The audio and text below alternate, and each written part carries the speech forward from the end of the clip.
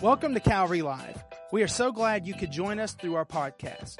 Here at Calvary, we want you to live life at the highest level through a personal relationship with Jesus Christ. We hope today's message will be an encouragement. So let's talk about something that most people have dealt with at some time in their life, yet they really don't want to admit to somebody, and that's loneliness. It's interesting. I'm always trying to keep up with what's happening in our culture and what's going on in society because I want to hit the target. I don't want to answer questions no one's asking. And I was looking at this subject, and it's very interesting. Several sociologists and psychiatrists tell us there's an interesting trend that's going on in American culture, Western culture really, today. And it's this: we are more connected by social media than any generation has ever been. We have access to so many different things. You know, we have all of our friends. We have those that follow us, those that you follow. We follow regular people. We see famous people. We're connected. We know what's going on around the world. Do you guys remember when you had to, you've been around long enough, you had to wait till the evening news came on to find out what happened that day? You know what I'm saying? Nobody knew what went around the world. Now it's right there in your hand. It's there all the time. But here's the curious situation. Although we are more connected through social media and on those levels than we've ever been before, at the same time, with all these connections, loneliness and isolation is a greater problem than it's ever been. In fact, the younger we go in the demographics of the population, some of the most lonely people, those who express loneliness, are some of the youngest people around us. It's very interesting. I think what begins to happen is we recognize we have all the social media connections, but they're really surface connections. They're at a distance. And what happens, although we're connected on all these places, we're really short on personal relationships. And so here we're connected, yet we're short on the meaningful personal relationships. And I think sometimes all of our connections accentuate our loneliness. In other words, we're always looking at other people's, what's on their Facebook and what's going on, and it just kind of intensifies the loneliness you may be going through. Because if you notice on Facebook and Instagram and other things, nobody ever puts their worst moments on there. You ever discovered that? I mean, it's always like, here I am with all my friends, and you're sitting at home by yourself. Here I am. This is, you never see this one. Look, here I am eating alone, crying. That's not up on Facebook. Here I am sad at work. Everybody else went out for lunch at work, and I'm the only one they didn't ask to go. I'm alone here. I mean, you don't get that. And so people deal with issues, but the more we compare ourselves to these bright moments in everyone's life, it intensifies those moments. Everybody's dealt with some loneliness before. But what we need to understand is how this affects us, how it impacts us. Now, I'm no psychiatrist or psychologist, don't want to try to be. I didn't stay at Holiday Inn Express last night, so I'm not trying to be a shade tree counselor. What I am going to tell you is that Jesus understands what that's like.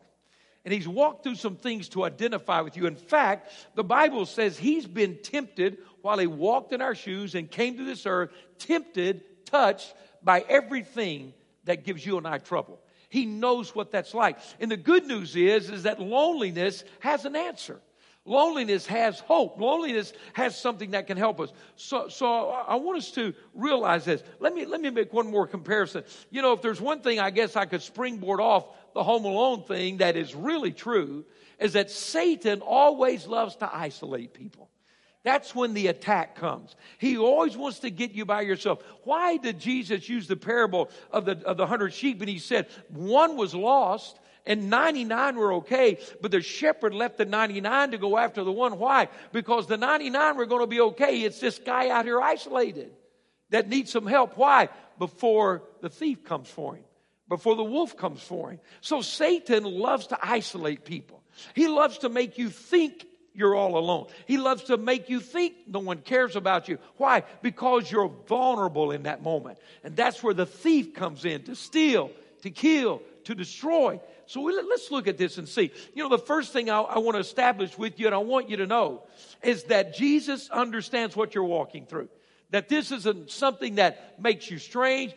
Things happen to us. We have loss. We have loved ones move. We have loved ones pass away. We have situations change. So to be lonely, to deal with loneliness, doesn't mean you don't have faith.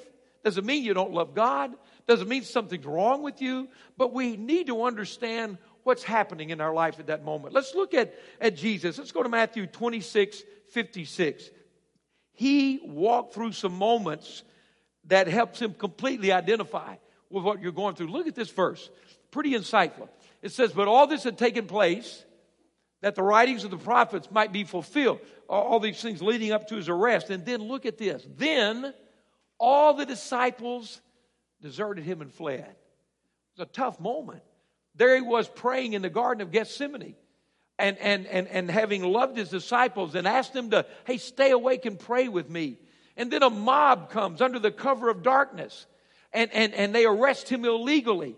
And they hold him against all their traditions and laws. And so here he is being dragged out of a place of prayer. And he looks at his closest friends and they run off and leave him. He knows what it's like to be left alone.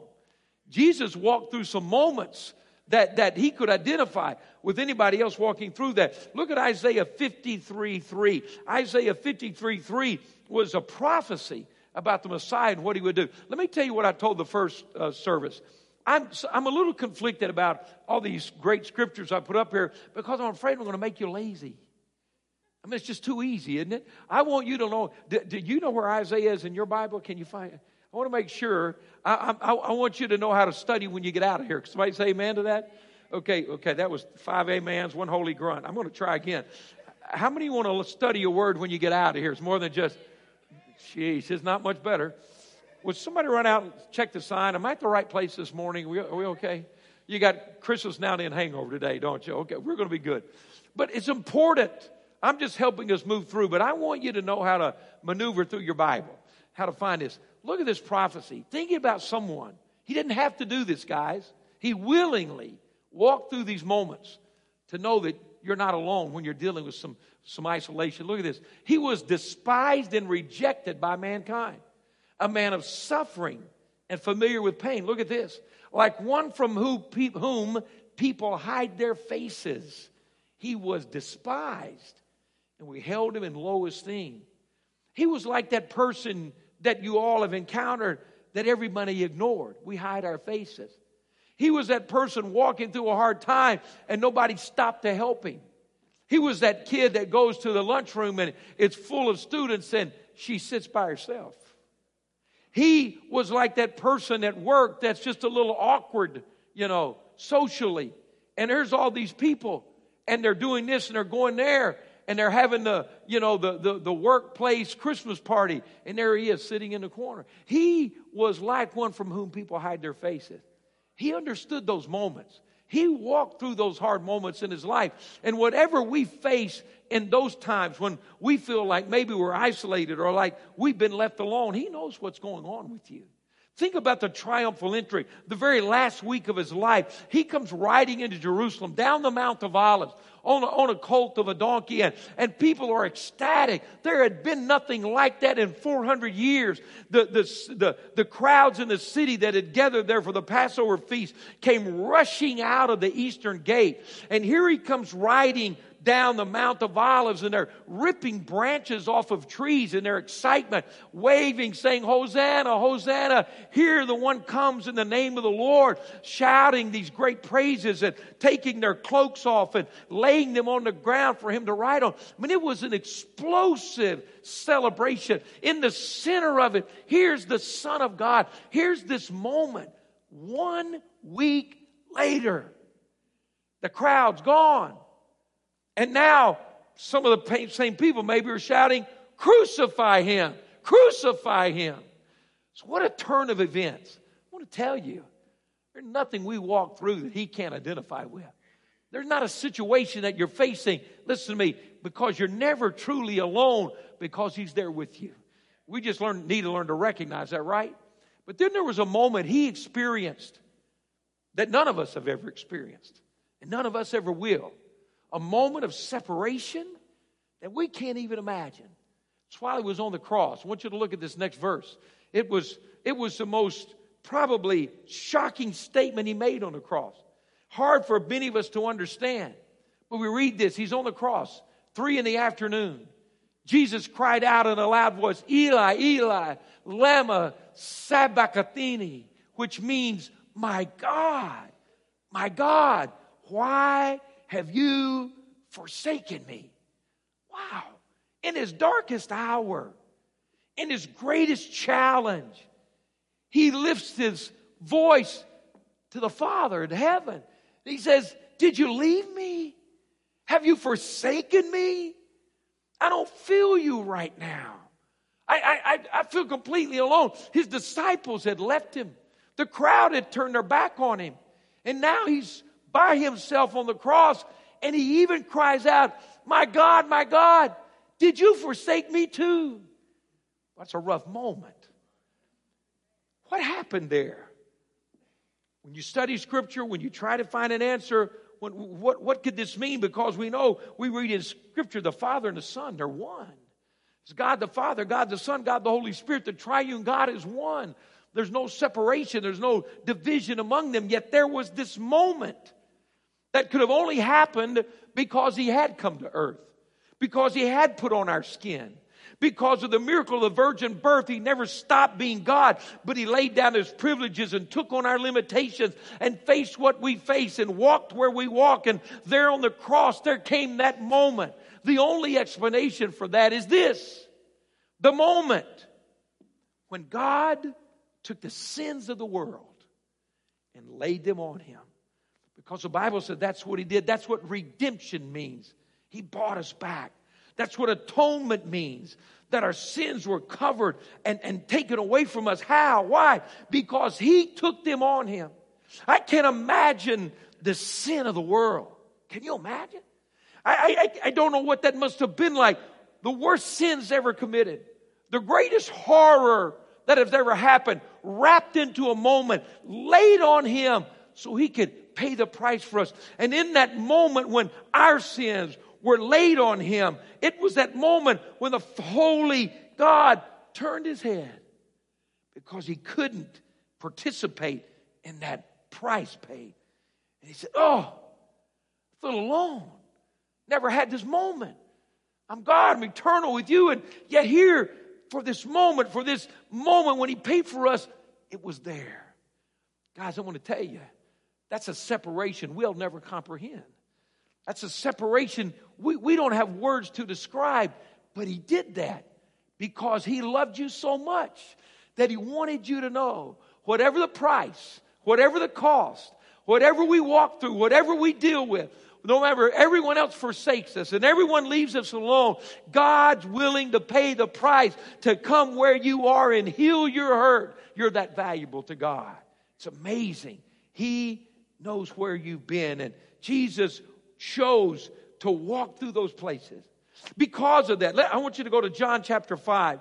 John the 5th chapter verse 1. There's something I notice about the ministry of Jesus that absolutely amazes me, and I love him even more for it. The more I read my Bible and read again and examine and look again and slow down and take time and read it as the Holy Spirit guides me.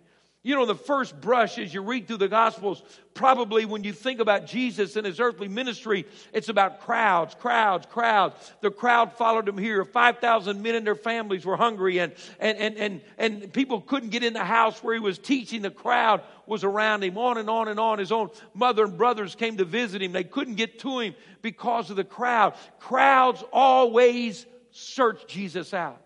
And yet when you read the Gospels, Matthew, Mark, Luke, and John, while the crowds were looking for him, he was always looking for the one person. He was always looking for that one individual. You know why? Because he walked through the valley you walked through. He walked through those places, and he understood it. There was something about that person everybody else rejected that was like a magnet to Jesus. Here again, in John 5, let's read this account, is a man in the midst of a lot of other people. And yet he was completely by himself. John 5 verse 1. Sometime later, Jesus went up to Jerusalem for a feast of the Jews. Now there was in Jerusalem near the sheep gate a pool, which in Aramaic is called Bethesda. We got to see that very pool. Part of it had been excavated while we were in Israel. It's an amazing place. So here's this pool, the size of more than one Olympic swimming pool, a huge place. And as we read about it, we find it was surrounded by 5 covered colonnades. Here a great number, get that, a great number of disabled people used to lie there. The blind, the lame, the paralyzed, and we've seen. Now look at this verse 5. One. There was a great number of people, but what do we read? One. One was there who had been an invalid for 38 years. When Jesus saw him lying there and learned that he had been in this condition for a long time, he asked him, "Do you want to get well?" Let me help you with a couple of things. I want you to see again, there were crowds of people there. Multitudes of people there. The Bible said a great number of people were there. And yet we find in verse 1, there was one that Jesus came to. Right in the midst of all the crowd, he came to that man. Do you know right now that God doesn't look at us as a crowd? He looks at every individual. You know who matters to Jesus? He loves the whole world, but he saves the world one person at a time. One person at a time. So he goes to this man. Now let me help you with this. Look at this question. Look at this question. Do you want to get well? Sir, do you want to get well? What do you want me to do for you? Can I help you? When Jesus writes you a blank check, fill it in. Understand? When the Son of God creates a moment, what do you want me to do? Do you want to get well? Say yes. Say yes. Understand the moment. Because watch what he did. Watch what he did. I want to help you. I want to be careful with this. But so he says, do you want to get well? That's an easy question. Let me help you with something else. Jesus never asked a question that he does not already have the answer to. Are you with me? Jesus never asked a question for information's sake. He knew, are you with me, what the man needed. He didn't walk up and say, "Hey, sir, I don't know what to do. What do you want to get well?" No, he knew the answer. He knew what the man needed. The question was not for Jesus, it was for the man. Are you with me? Okay, so he says, "Do you want to get well?" Look at this response, verse 7. "Sir," the invalid replied, "I have no one to help me into the pool when the water is stirred. While I'm trying to get in, someone else goes down ahead of me." That's not an answer, that's an excuse. Are you with me? That's an excuse. And I want to help you. When you're walking through that lonely moment, don't let that become the identity of your life. Don't let that become every conversation that you make. Sometimes we get so wrapped up in our pain that we don't know how to receive our healing. Are you with me? Sometimes we get so wrapped up in what's wrong that we miss what's right when it steps right into our life. Sometimes we're so consumed with the idea we've given up, I'm never going to change, that when the one who can change you says, "You want to get well?" we just make another excuse. When Jesus touches you, when you're in that moment, when you're praying to God, answer the question, do you want to get well? Yes, Lord, I want to get well. No more excuses. Can somebody say amen to that today? We need to respond to him in faith. So he says, "Do you want to get well?" He goes through all these excuses. Aren't you thankful that Jesus knows what we need even when we don't know how to say it? Verse 8, Jesus said to him, "Well, get up then, pick up your mat and walk." At once, the man was cured. He picked up his mat and he walked. What a moment. The one man. Jesus always knows how to find that one person. Do you know that when you feel lonely in the middle of a crowd, it may be more intensified than if you're by yourself someplace? The man had a lot of connections. The man had a lot of surface connections all the way around him. But you know what you need to be careful? I want to help you with this. You need to be careful. Don't let all your connections be made with people who have just liabilities in their life. See, all his connections that day, his social media friends were all the sick people that were there. You understand? Everybody, nothing wrong with being sick. You can't, that's not your choice. But what I'm trying to say is, his whole identity is that we're a band of sick people. His whole identity, his whole connection, his whole group there is that we're people with liabilities in our life. And when the answer came, he wasn't able to receive it, but God just stepped in anyway. I want to encourage you today. Look at who your connections are. See who's feeding you. What are you connected to? What's your goal? What's your identity? You know what I learned a long time ago? If I'm the smartest guy in the room, I'm in the wrong room. I'm going to say that again. Let me say it this way. If you're the smartest guy in the room, you're in the wrong room. Don't look at me like that. If you've got more faith than anybody else in the room, you're in the wrong room. What does that mean? I need to go find a room where somebody is raising my faith. I need to go somewhere where somebody believes all things are possible. Anybody with me today? I don't need to sit around with everybody saying it's over, it's done, it's too late. Get up out of that place. In the name of Jesus, come out.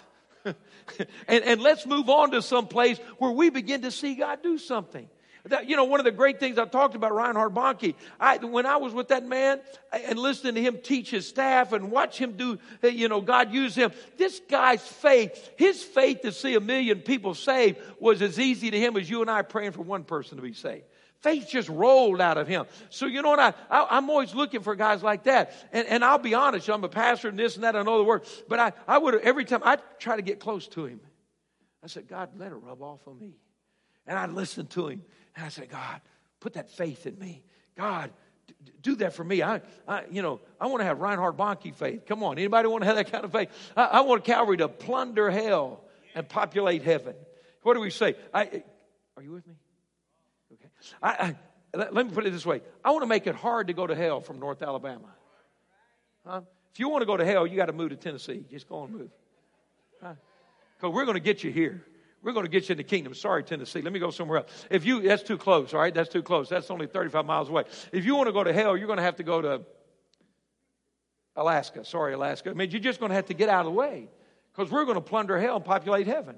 We're going to feed hungry people till they say, I want to find a Jesus that is pushing those people to feed me. I want to do enough to where we break through these barriers. And so what happens, you have to begin to recognize that Jesus will find that person who's isolated with all these connections, but they're not healthy ones. And he says, hey, you want to get well?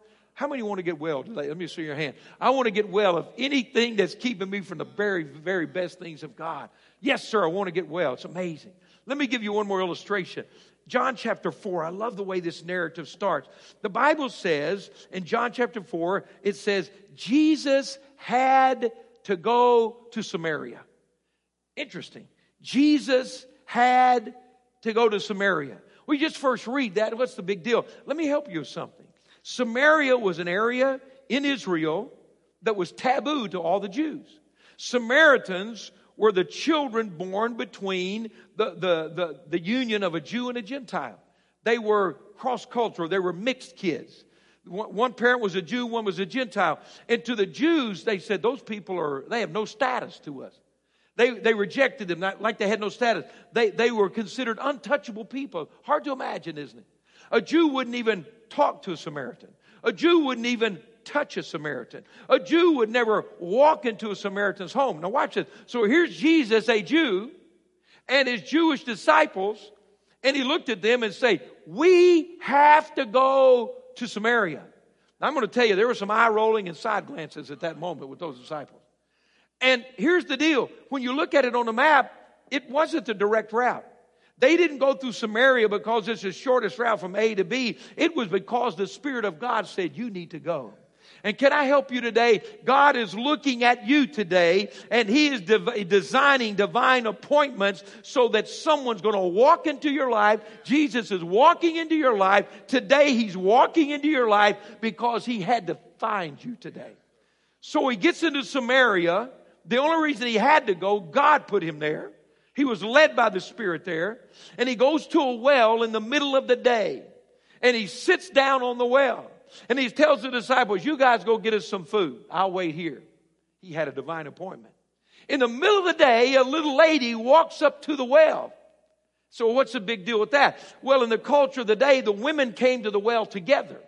They came in the morning to get water for their family and what they needed. And they came at night to replenish that in the evening, late in the afternoon to take care of that. So why was this lady by herself in the middle of the day drawing water out of the well?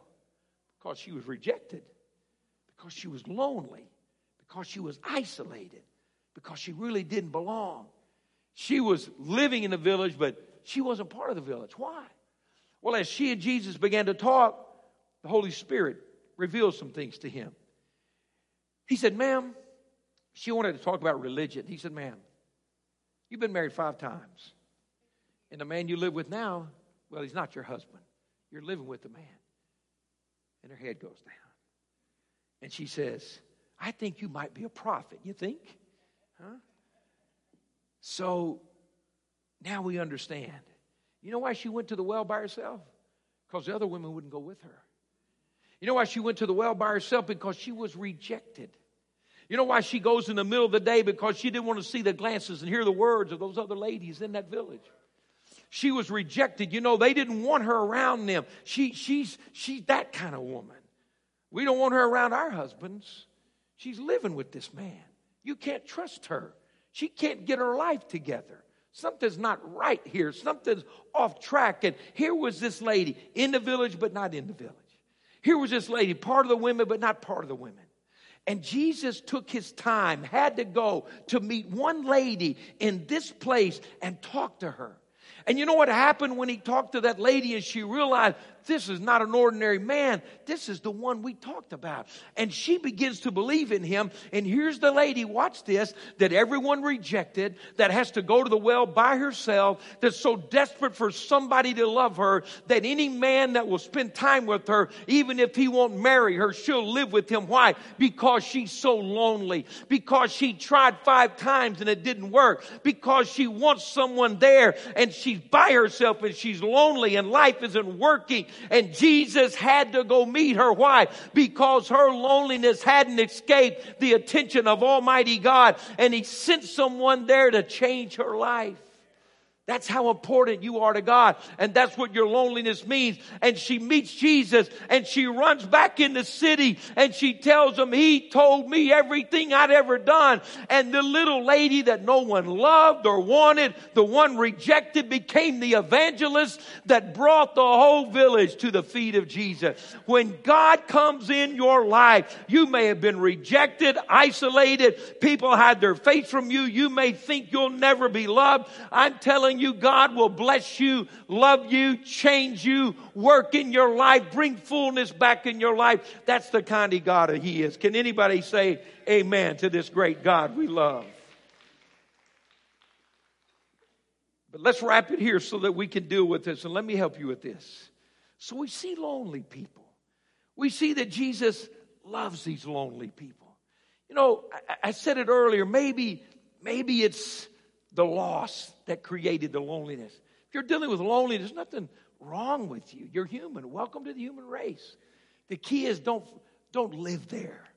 Don't let it capture you there. Don't let it become your identity.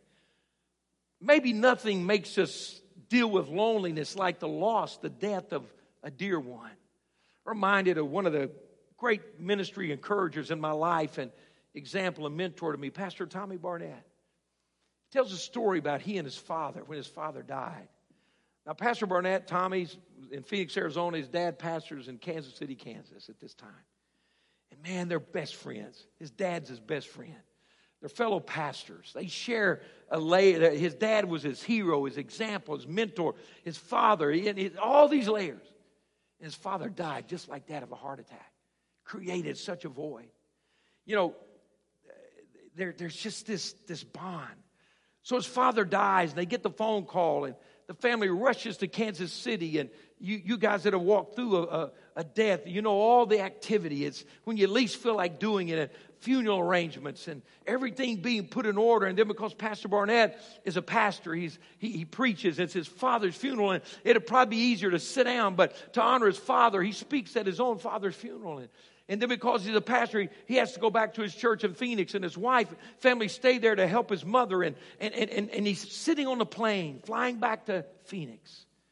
Probably for the first time since he heard the news his father died, that he's by himself.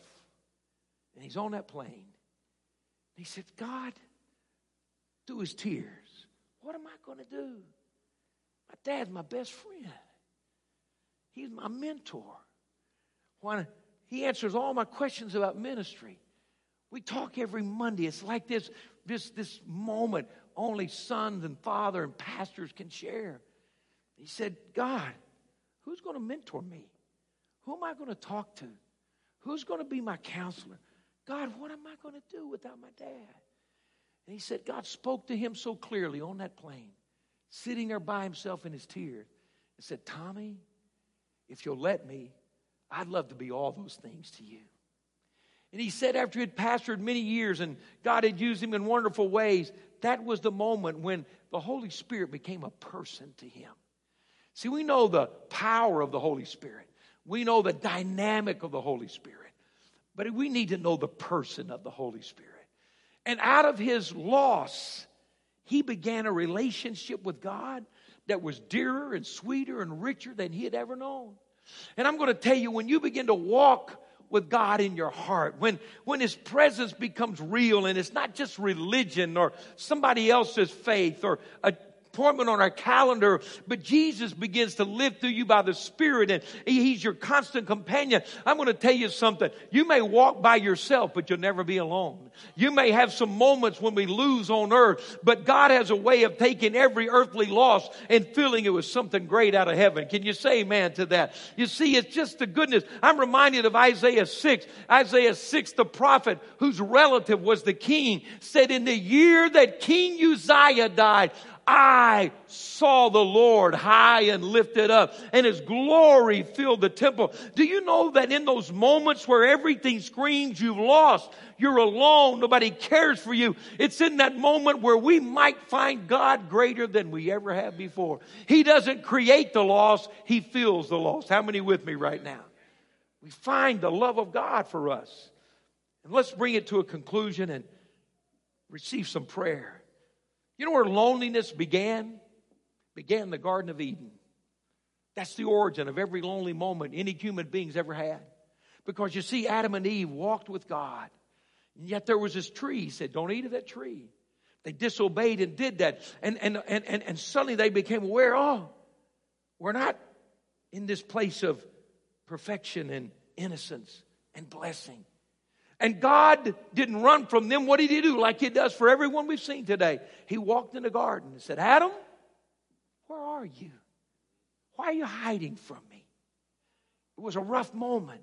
And in the garden that day, you need to understand, God had told them, if you eat of this tree, you're going to die. Well, they ate of it. Did they fall over dead? No, but something died spiritually. They died. The Bible says from that moment, every one of us have sinned and come short of the glory of God. Ephesians 2 said, you're dead in your trespasses and sins till we come to Christ. What's dead? Our spirit, where we communicate with God. Do you know what spiritual death is? It means to be separated from God. What happened to Adam and Eve? They had to be moved out of the garden because they were now separated from God. Sin had worked its way in. Do you know the origin of every lonely moment on this world? Sin. Not that you sinned, but that the original sin took place. It separated us from God. And until we find God, until we accept Christ, we will live our life with a void there that no human relationship can fill. No matter how great your husband or wife is, they can't be God to you.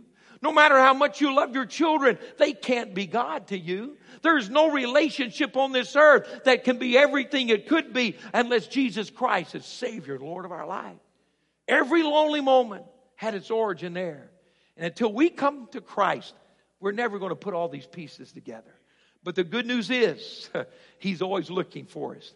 The lonely man laying by the pool, the little woman walking to the well by herself. He's walked through those moments, and he's here today to say, I want to heal your hurt places. I want to walk right up into the hard places. I want to come close to you and be Savior and Lord and heal you and restore you and let you know you're never going to be by yourself.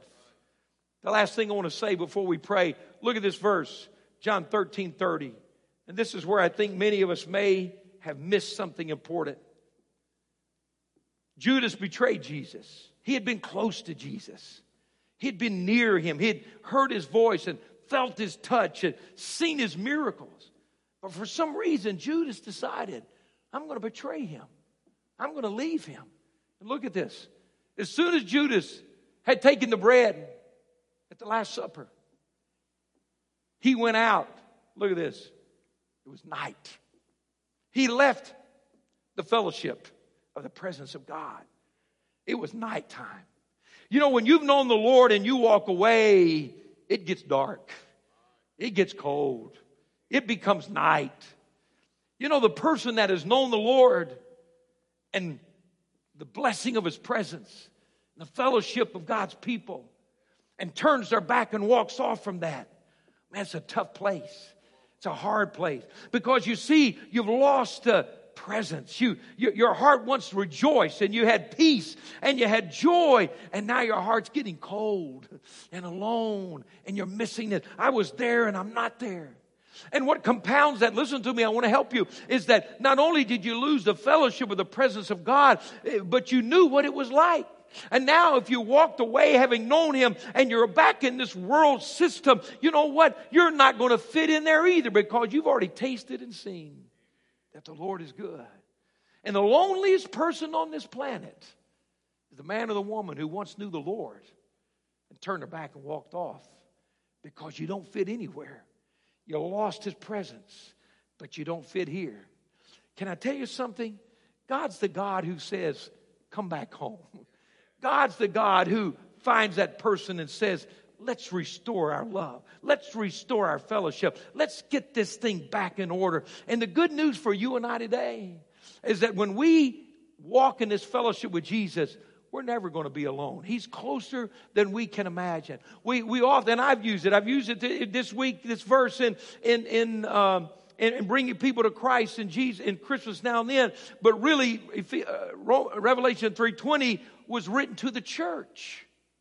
And Jesus says, behold, stand at the door and knock. If you hear my voice and you open the door, I'll come in. Isn't it tragic to live a lonely life with Jesus knocking on the door? Wouldn't it be sad to live a lonely life when Jesus is right at the door and all I have to do is say, come on in? Why wouldn't I answer that door? Is it shame, guilt, fear? All I have to do is say, come on in, Lord. Thank you for loving me. Thank you for coming to my door. You know, I have people say all the time, God's not for me. God's not with me. Oh, more than you'll ever know, he's with you. He's for you. You didn't go to his door. He came to your door. You didn't chase him down. He found you. You're the one that he went to the cross for. Thank you for listening to today's podcast. You can connect with us live each Wednesday and Sunday through our social media pages. If today's message has blessed you, please rate and review us so that more people can hear this message of Christ. Find out more about Calvary on our website at calvaryassembly.org.